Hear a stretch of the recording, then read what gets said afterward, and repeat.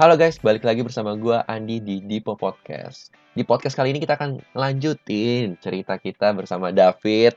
Gimana sih kehidupan dia benar-benar di kitchen di Amerika. Tapi sebelum itu bagi kalian yang belum dengar gimana asal-usulnya yang unik bisa masuk ke kuliner, bisa cek di podcast sebelum ini ya. So, kita balik langsung aja ya, langsung. Oke bro, balik lagi bro nih, soal kulinernya nih. Oke. Gimana? Ini di sana waktu itu lu restoran lu itu bergerak di bidang apa sih? Terus kira-kira kulinernya kayak gimana gitu loh? Jadi nama restorannya Tork Restoran. Tork Napa Valid. Tork. TORC namanya. Oke. Nah, Tork itu sendiri dia tuh artinya babi hutan kalau nggak salah, bor. Oh, babi Jadi, hutan. Bahasa Iris. Oh, bahasa Iris. Bahasa Iris. Okay. Artinya bor karena bor itu melambangkan keramah tamahan, hospitality. Jadi si babi hutan itu melambangkan keramah tamahan di budaya Iris zaman dulu gitu. Oh, pantasan gue lihat ada lambangnya tuh di atas nama Tork. Nah, gue lihat lambang lambangnya hutan tuh. kan, lambang babi hutan kan. Nah iya itu. Jadi Tork itu maknanya itu. Jadi si restoran yang tempat gue kerja kemarin itu adalah gue bisa bilang fine dining restoran sih karena fine dining. Emang fine dining karena emang hampir semuanya serba fine, anjir, ribet banget. Jujur kerja di situ ribet sebenarnya, tapi ya itu yang gue cari sebenarnya gitu. Kalau nggak kayak gitu mah gue nggak akan belajar kan. Ngapain gue ke Amerika kalau misalnya gue lele doang kan. Iya. Akhirnya itulah pokoknya dia fine dining restoran. Kalau chef gue nyebutnya high energy contemporary high energy American restaurant, dia sebutnya kayak gitu. Oh, jadi ikonik banget ya namanya ya. Ikonik banget namanya, makanya kayak si restoran gue bisa bilang classic cuisine bisa, French cuisine bisa, American. Tapi base-nya apa? Cuisine sedikit bisa. Base-nya gue bilang base-nya French sih, French cuisine sedikit. Karena meskipun kita fine dining, jadi ini yang pernah chef gue bilang sama gue. Kalau misalnya seorang chef sudah lebih mementingkan teknik daripada kualitas ingredients itu sendiri, itu mah udah bukan kuliner katanya kayak gitu. Jadi menurut gua sih chef gua tuh kayak lebih mementingkan dia lebih klasik banget sih, kayak dia lebih mementingkan si ingredients-nya itu gitu. Si ini tuh enaknya diapain sih? Misalnya di satu makanan misalnya ada cabai, ada tomat, ada bawang. Bawangnya tuh enaknya diapain ya? Si cabainya tuh enaknya diapain ya? Si tomatnya tuh enaknya diapain ya? Jadi kayak dia nggak mau misalnya kayak kita bikin sambal blender bread langsung misalnya diulek langsung ditumis jadi sambal gitu. Dia nggak mau kayak gitu. Jadi di satu dish itu nanti ada yang di poach, ada yang di stew, misalnya ada yang nanti dalam misalnya satu ada plate yang gitu ya berarti di bake, ada yang di fry. Iya, jadi dia filosofis lah, orangnya filosofis banget. Dia merasa kayak ingredients itu there's always something for a reason, itu yang selalu dia bilang. Jadi selalu ada alasan untuk melakukan sesuatu gitu. Jadi dia pasti jadi filosofis sih menurut gua, kayak keren lah, klasik banget lah pokoknya dia. Gua dengar cerita lu sih menarik banget nih restoran sih. Gila. Emang maksudnya gua juga waktu pertama datang kayak gua nggak nyangka sih bisa nyampe di situ gitu. Gua aja nggak nyangka bisa kerja di situ aja, nggak nyangka cuy. Maksudnya iya, nggak pernah sih ada ekspektasi bakal bekerja, bahkan gue tuh tipikal orang yang nggak mau ribet cuy dulu. Masa apalagi masuk restoran fine dining, aduh ribet cuy. Nah, ngomong-ngomong fine dining dan French dan lain-lain ini, kan lu dari Bandung nih, latar belakang Indonesia, ada kesusahan gak sih buat nyesuaiin dengan di sana? Oh ya, gue tahu mungkin di institut lo atau di tempat lo belajar mungkin ada masakan French, Japanese dan lain-lain. Tapi kan kalau di sana pasti beda kan, maksudnya beda lah vibe-nya kayak gue juga, maksudnya kalau ke tempat lain. Gue teknik sipil, yang gue pelajarin itu di kampus ada, gue magang ada. Tapi kan kalau misalnya kita terjun langsung tuh beda banget, sama kayak kuliner gitu kan. Walaupun lu ingredients nggak tahu, tapi teknik-tekniknya biasa beda gitu loh. Gue baca-baca kayak teman-teman gue tekniknya beda semua. Itu lu kesusahan atau gimana sih? Awalnya kesusahan banget. Jadi gue rasa kuliah itu sebenarnya nggak cukup untuk ilmu yang lu dapetin di kuliah tuh sebenarnya belum cukup sih kalau kata gue ya. Menurut gue nih dari pengalaman gue gitu. Karena pas gue nyampe sana tuh bener-bener gue bisa bilang gue mengulang semua dari awal, karena basically kuliner itu adalah kultur. Bener, kultur ya. Kalau yang gue dapet, kalau ini kayak persepsi gue sih, kuliner itu nggak pernah jauh dari kultur gitu. Jadi karena kultur kita sama kultur mereka aja udah 180 derajat, jauh banget bedanya. pasti kuliner dunia pasti beda gitu. Pasti beda dari cara mereka memperlakukan si ingredients, cara dia memperlakukan makanannya, cara dia menyajikannya, cara mereka memakannya. Itu kan beda semua tuh. Iya, benar. Beda semua kan kulturnya.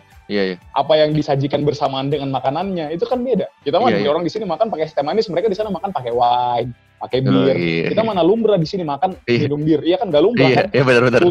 Kulturnya aja udah jauh banget. Itu sih maksud gue. Gue bisa bilang gue mengulang semuanya dari nol pas di sana. Gue kayak bener-bener gue datang ke sana belajar semuanya dari awal. Dulu berarti sempet di training dulu berarti di sana? Iya, sebenarnya bukan training sih. Jadi kalau menurut kontraknya itu gue harusnya ada, iya ospek. Ospek. Mana gue datang 2 hari langsung gawe, anjir. Gue datang 2 hari langsung gawe, cuy. Jadi ditemenin 2 minggu, abis itu ditinggalin sendirian. Ya kalau misalnya judulnya internship kan gak kayak gitu harusnya. Iya benar. Lu masuk situ sendiri? Gue mengakui di restoran itu gue sendiri yang dari Indonesia. Oh sendiri. Terus gimana tuh? Penasaran nih gue. Nah jadi bingung dong 2 hari masuk. 2 hari, wah gue udah panik ajaib cuy. Di chef gue. Jadi gue datang nih kan. Datang hari pertama istirahat, hari kedua dia suruh datang ke restoran.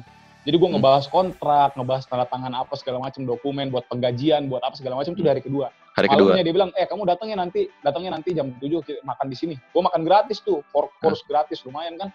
Iya benar. Nah, habis itu dia langsung bilang, udah kamu pulang sekarang ya, besok siap-siap, besok kamu harus kerja katanya. Anjir, gelo katain gue tuh anjir. Gelo, baru juga datang kan udah disuruh kerja aja. Ya. Setelah gue balik, besoknya dia hubungin karena gue ada pindahan dari hotel dulu kan gue pertama datang di hotel dari pindah hotel ke rumah, jadi dia bilang lu kerjanya besok lagi aja lah karena hari ini lu harus pindahan, jadi lu pindahan dulu aja hari ini. Akhirnya gue datang 3 hari pertama tuh gue nggak kerja, besoknya baru kerja. Jadi setelah itu 2 minggu pertama tuh gue ada temen waktu itu orang Bulgaria baru juga Bulgaria, tapi dia 3 bulan lebih awal dari gue. Oh oke. Salah 2 bulan lebih awal dari gue. Nah si orang Bulgaria ini yang nge-training gue selama 2 minggu lah, gue bisa bilang kayak gitu. Training gue selama 2 minggu. Setelah itu gue dilepas sendiri. Dan ngehenya si orang Bulgaria ini lebih duluan cabut daripada gue, anjir. Sumpah. Dia resign atau gimana? Kan. Resign cuy, cabut. Di sana 10 bulan. Gue tuh udah lihat berapa orang datang dan pergi cuy. Jadi kayak... Kenapa? Wah. Jadi ya yang kata kalau misalnya orang bilang enak ya kerja di luar negeri, cobain dulu, datang dulu ke Amerika, kerja dulu di Amerika baru lu tahu rasanya tuh. Disiplin banget. Makanya, ya berarti ya. Lu jangan disiplin banget. Lu jangan ngelihat perspektif dari apa yang gua post doang misalnya kayak gitu. Jangan lihat perspektif dari apa yang orang-orang bilang doang. Lu harus rasain dulu nih gimana sih rasanya kerja. Benar. Makanya itu tujuan gua kerja di sana tuh karena gua penasaran sebenarnya kayak masa sih sesulit itu. Dari yang kata-kata orang, masa sih sesusah itu gitu. Dan setelah gue kesana, emang sakit cuy kerja sama orang bule tuh. Mereka itu, orang bule itu pertama profesional banget. Udah nggak usah diomongin lah kalau itu mereka profesional banget. Kedua, mereka tuh logis, realistis, dibandingkan memikirkan perasaan. Kalau orang Indonesia nih, misalnya lu kerja di Indonesia kan, aduh nggak enak lah. Takutnya nanti dia gimana, takutnya dia cabut. Pakai perasaan gitu ya? Gak suka sama gue. Gak ada di sana sama gue, dilemparin piring cuy. Gak ada. Kalau gue salah ya salah gitu. Tapi setelah gue kelar servis, gue tuh temenan sama chef gue. Di luar pekerjaan. Gak menyimpan dendam gitu ya? Itu yang gue suka sama orang bule. Gue suka banget sama orang bule tuh gara-gara kayak gitu. Jadi setelah itu ya udah, gue mabok bareng abis itu gak apa-apa.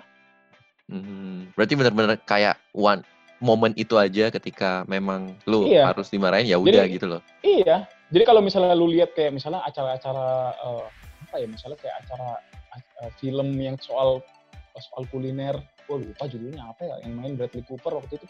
Dan emang kayak gitu.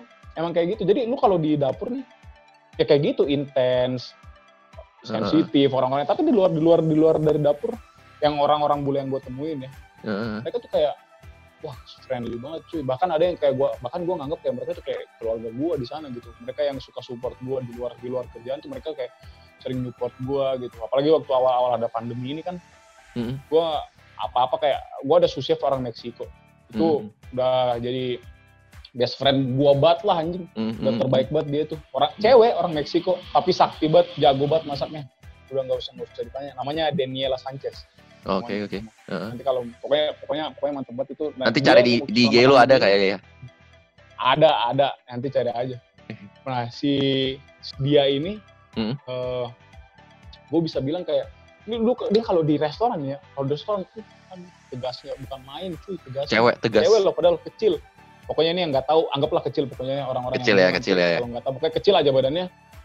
Tapi wah tegas banget, terus kayak kerja cepat apa segala macem. Pokoknya tegas aja. Nah di luar dari situ, wah dia orangnya ramah banget, penyayang. Wah pokoknya itu yang gue bersyukur sih, yang gue dapetin di sana tuh kayak pengalaman seperti itu gitu. Jadi kayak yang namanya nusuk-nusuk dari belakang, yang namanya senggol bacok gitu nggak ada ya? Ngomongin di belakang, orang mah di sana kalau nggak suka ngomong. Frontal ya? Ngomong kalau dia nggak suka nih, frontal nggak ada. Lu jangan kayak gini dong, gini nih. Jadi ya gue tahu gue salahnya apa, gue harus melakukan apa setelah itu gue tahu gitu. Oh oke. Meskipun mungkin ada sih, gue nggak bisa bilang semua orang boleh kayak gitu. Tapi orang-orang yang gue temuin di dunia kerja. Iya ini berdasarkan gitu. pengalaman lu ya. Kalau berdasarkan pengalaman gue ya.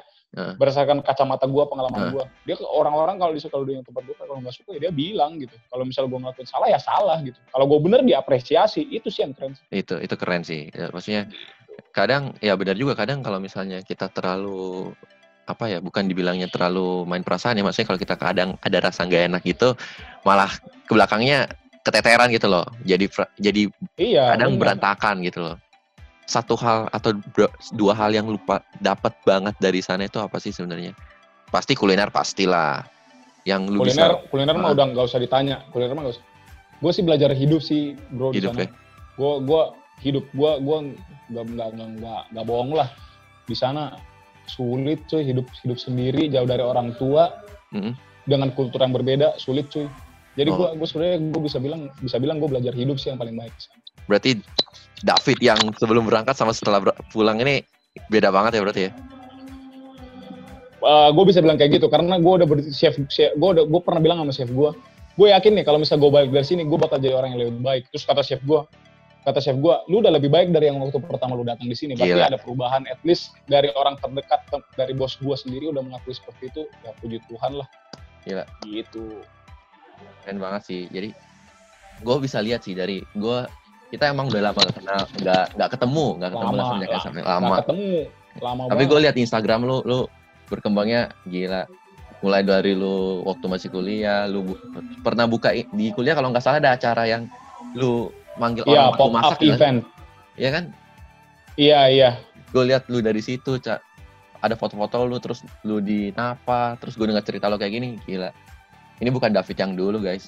Gue kenal David dulu dia nggak pernah hidupnya slow aja dulu itu David. Iya betul. Slow aja. Nggak peduli apa-apa gitu. Betul. Slow aja. Betul. Dulu gue SMA sama dia itu kalau mau keluar kelas ya udah keluar kelas slow. Nah dia itu paling sering. Ya udah kayak. Paling terus sering kita kan sama-sama sering. Iya betul.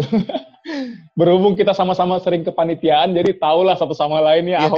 Iya kita kayak dia itu slow banget. Ketika dia hari ini ngomong kayak gitu gila, gue bilang lu lebih dari sekedar kuliner yang lu dapat di sana sih. Puji Tuhan bro. Gila. Terus kenapa? Tapi lu balik dulu sekarang ya gara-gara kondisi yang memungkinkan ya? Iya, jadi restoran tempat gua kerja itu tutup karena ketentuan pemerintah kan. Oh di sana ketentuan? Iya ketentuan pemerintah. Kalau sekarang di Amerika itu kalau nggak salah sistem, jadi kayak hampir sama kayak PSBB gitu sih. Dia mulai ada di mana ya, Sacramento atau di Florida atau di mana gue lupa. Tapi udah ada restoran yang mulai buka tapi dibatasi pengunjungnya. Take away service tuh boleh. Nah sekarang chef gue itu mensiasati corona ini, pandemi ini dengan dia bikin kayak jadi kayak ini sih usaha online gitu, bro. Jadi kayak dia bikin nih, besok gue ada set menu segini. Bakal dikirim jam segini. PO siapa gitu aja nih yang mau, akhirnya kayak sistem PO kayak gitu. Sorry, chef lu itu berarti ownernya sendiri berarti? Iya, chef gue itu owner juga. Jadi chef gue itu yang punya restoran itu sebenarnya gitu. Beda banget ya kalau memang chef yang punya ya dengan kalau misalnya beda. Orang yang punya. Dia bisa ngelakuin apa aja cuy. Dia mau ngapainnya bisa. Terus kadang kalau chef itu dia lebih kulinernya itu lebih ideologi nggak sih? Lebih punya makna gitu kan? Iya. Jadi karena berhubung dia yang punya restorannya juga, jadi nggak ada yang bakal membantah keputusan dia gitu. Tapi itu sih memang, enaknya.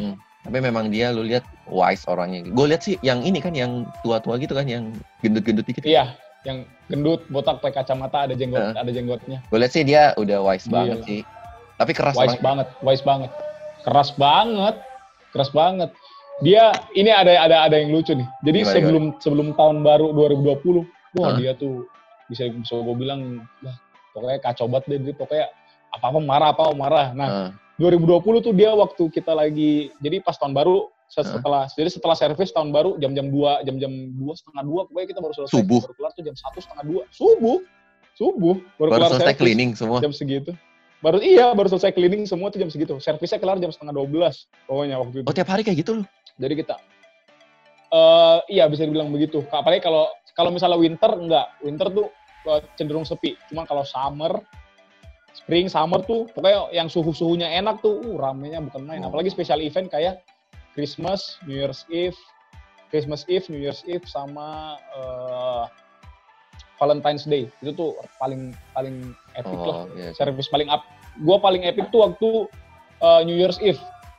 Berapa cover? 252 cover buat sitting dinner doang. Jadi service itu mulai jam 5 sampai waktu itu selesai jam setengah 12. Itu tuh 252 orang yang makan di situ. Gak masuk akal kan sebenarnya, kayak sitting capacity di restoran tempat gua kerja itu cuma 130. Jadi lu bayangin berarti ada turnover 2 sekali. Waiting list? Enggak, reservasi. Dia nggak bisa kalau misalnya lagi rame walk-in, dia nggak akan nerima. Oh, berarti lu datang jam segini ya nanti kira-kira. Berarti setiap meja ada waktunya gitu ya? Gitu. 1 jam? Ada waktunya. Terus gimana tadi? Yang tadi tuh, yang 31 malam itu? Nah, ya jadi jadi ini ngomongin si chef gua. Jadi ya kan 2019, wah pokoknya marah kan. Orangnya emosian lah. 2020 kita lagi minum bareng-bareng sama staff, ngerayain tahun baru bareng-bareng. Dia bilang, gua ada resolusi nih. Apaan resolusinya sih? Dia bilang, I wanna stop to be an asshole. Dia bilang kayak gitu. Gila. Bener itu. Setelah itu dia jadi lebih calm lah. Lebih calm santai. Emang dulu separah apa sih? Parah banget ya? Ya. Kan gue bilang, cuy, gue kan udah pernah dilemparin piring. Oh, itu beneran dilemparin? Awal gue kerja tuh. Iya. Gila. Gue ngapain bohong? Maksudnya bener-bener lempar piring, gila. Terus gue waktu itu emang salah gue. Gue nge-serve frozen coklat waktu itu. Jadi harusnya ditemper dulu. Gue lupa temper. Pokoknya kasusnya kayak gitulah. Terus nggak melt dalamnya ya? Coklat. Ya masih beku. Jadi tamunya komplain nih. Dia balik ke belakang. Oh, piringnya itu masih ada coklatnya, masih ada es krimnya. Langsung dilempar tuh sepiring-piring ke gue. Gila. Tapi segitunya. Iya benar sih. Tapi gue bersyukur sih. Gue bersyukur dengan kejadian itu. Gue abis itu nggak ada kesalahan bodoh lagi setelah itu. Itu membentuk lo ya? Emang bener sih, namanya anak itu kalau nggak disentil dulu nggak akan ngerti. Jadi kayak gitu sih istilahnya. Sama kayak kita ya, harus kejeduk dulu baru. Iya, harus kejeduk dulu. Kalau misalnya nggak kejeduk kan nggak tahu rasanya sakit kayak gimana. Nah itu dia guys, jadi si David udah ceritanya nih ke kita. Gimana sih kehidupannya di sana, nggak semudah yang orang bayangkan ketika dia datang ke sana, nggak tahu apa-apa, cuma dilatih selama 2 minggu, terus disuruh pegang tanggung jawab. Itu bukan suatu hal yang gampang, tapi kita bisa lihat gimana cara David untuk tekun, untuk walaupun dia sempat dilemparin piring gitu, tapi tetap mau untuk berusaha dan memperbaiki. Nah, itu hal penting yang bisa kita ambil dari podcast kali ini guys. Tapi jangan lupa guys, di podcast selanjutnya ini David akan cerita nextnya mimpi-mimpinya mau apa sih di bidang kuliner. Nah, jangan lupa guys untuk cek tetap itu. So, stay tune di Podcast. Bye-bye.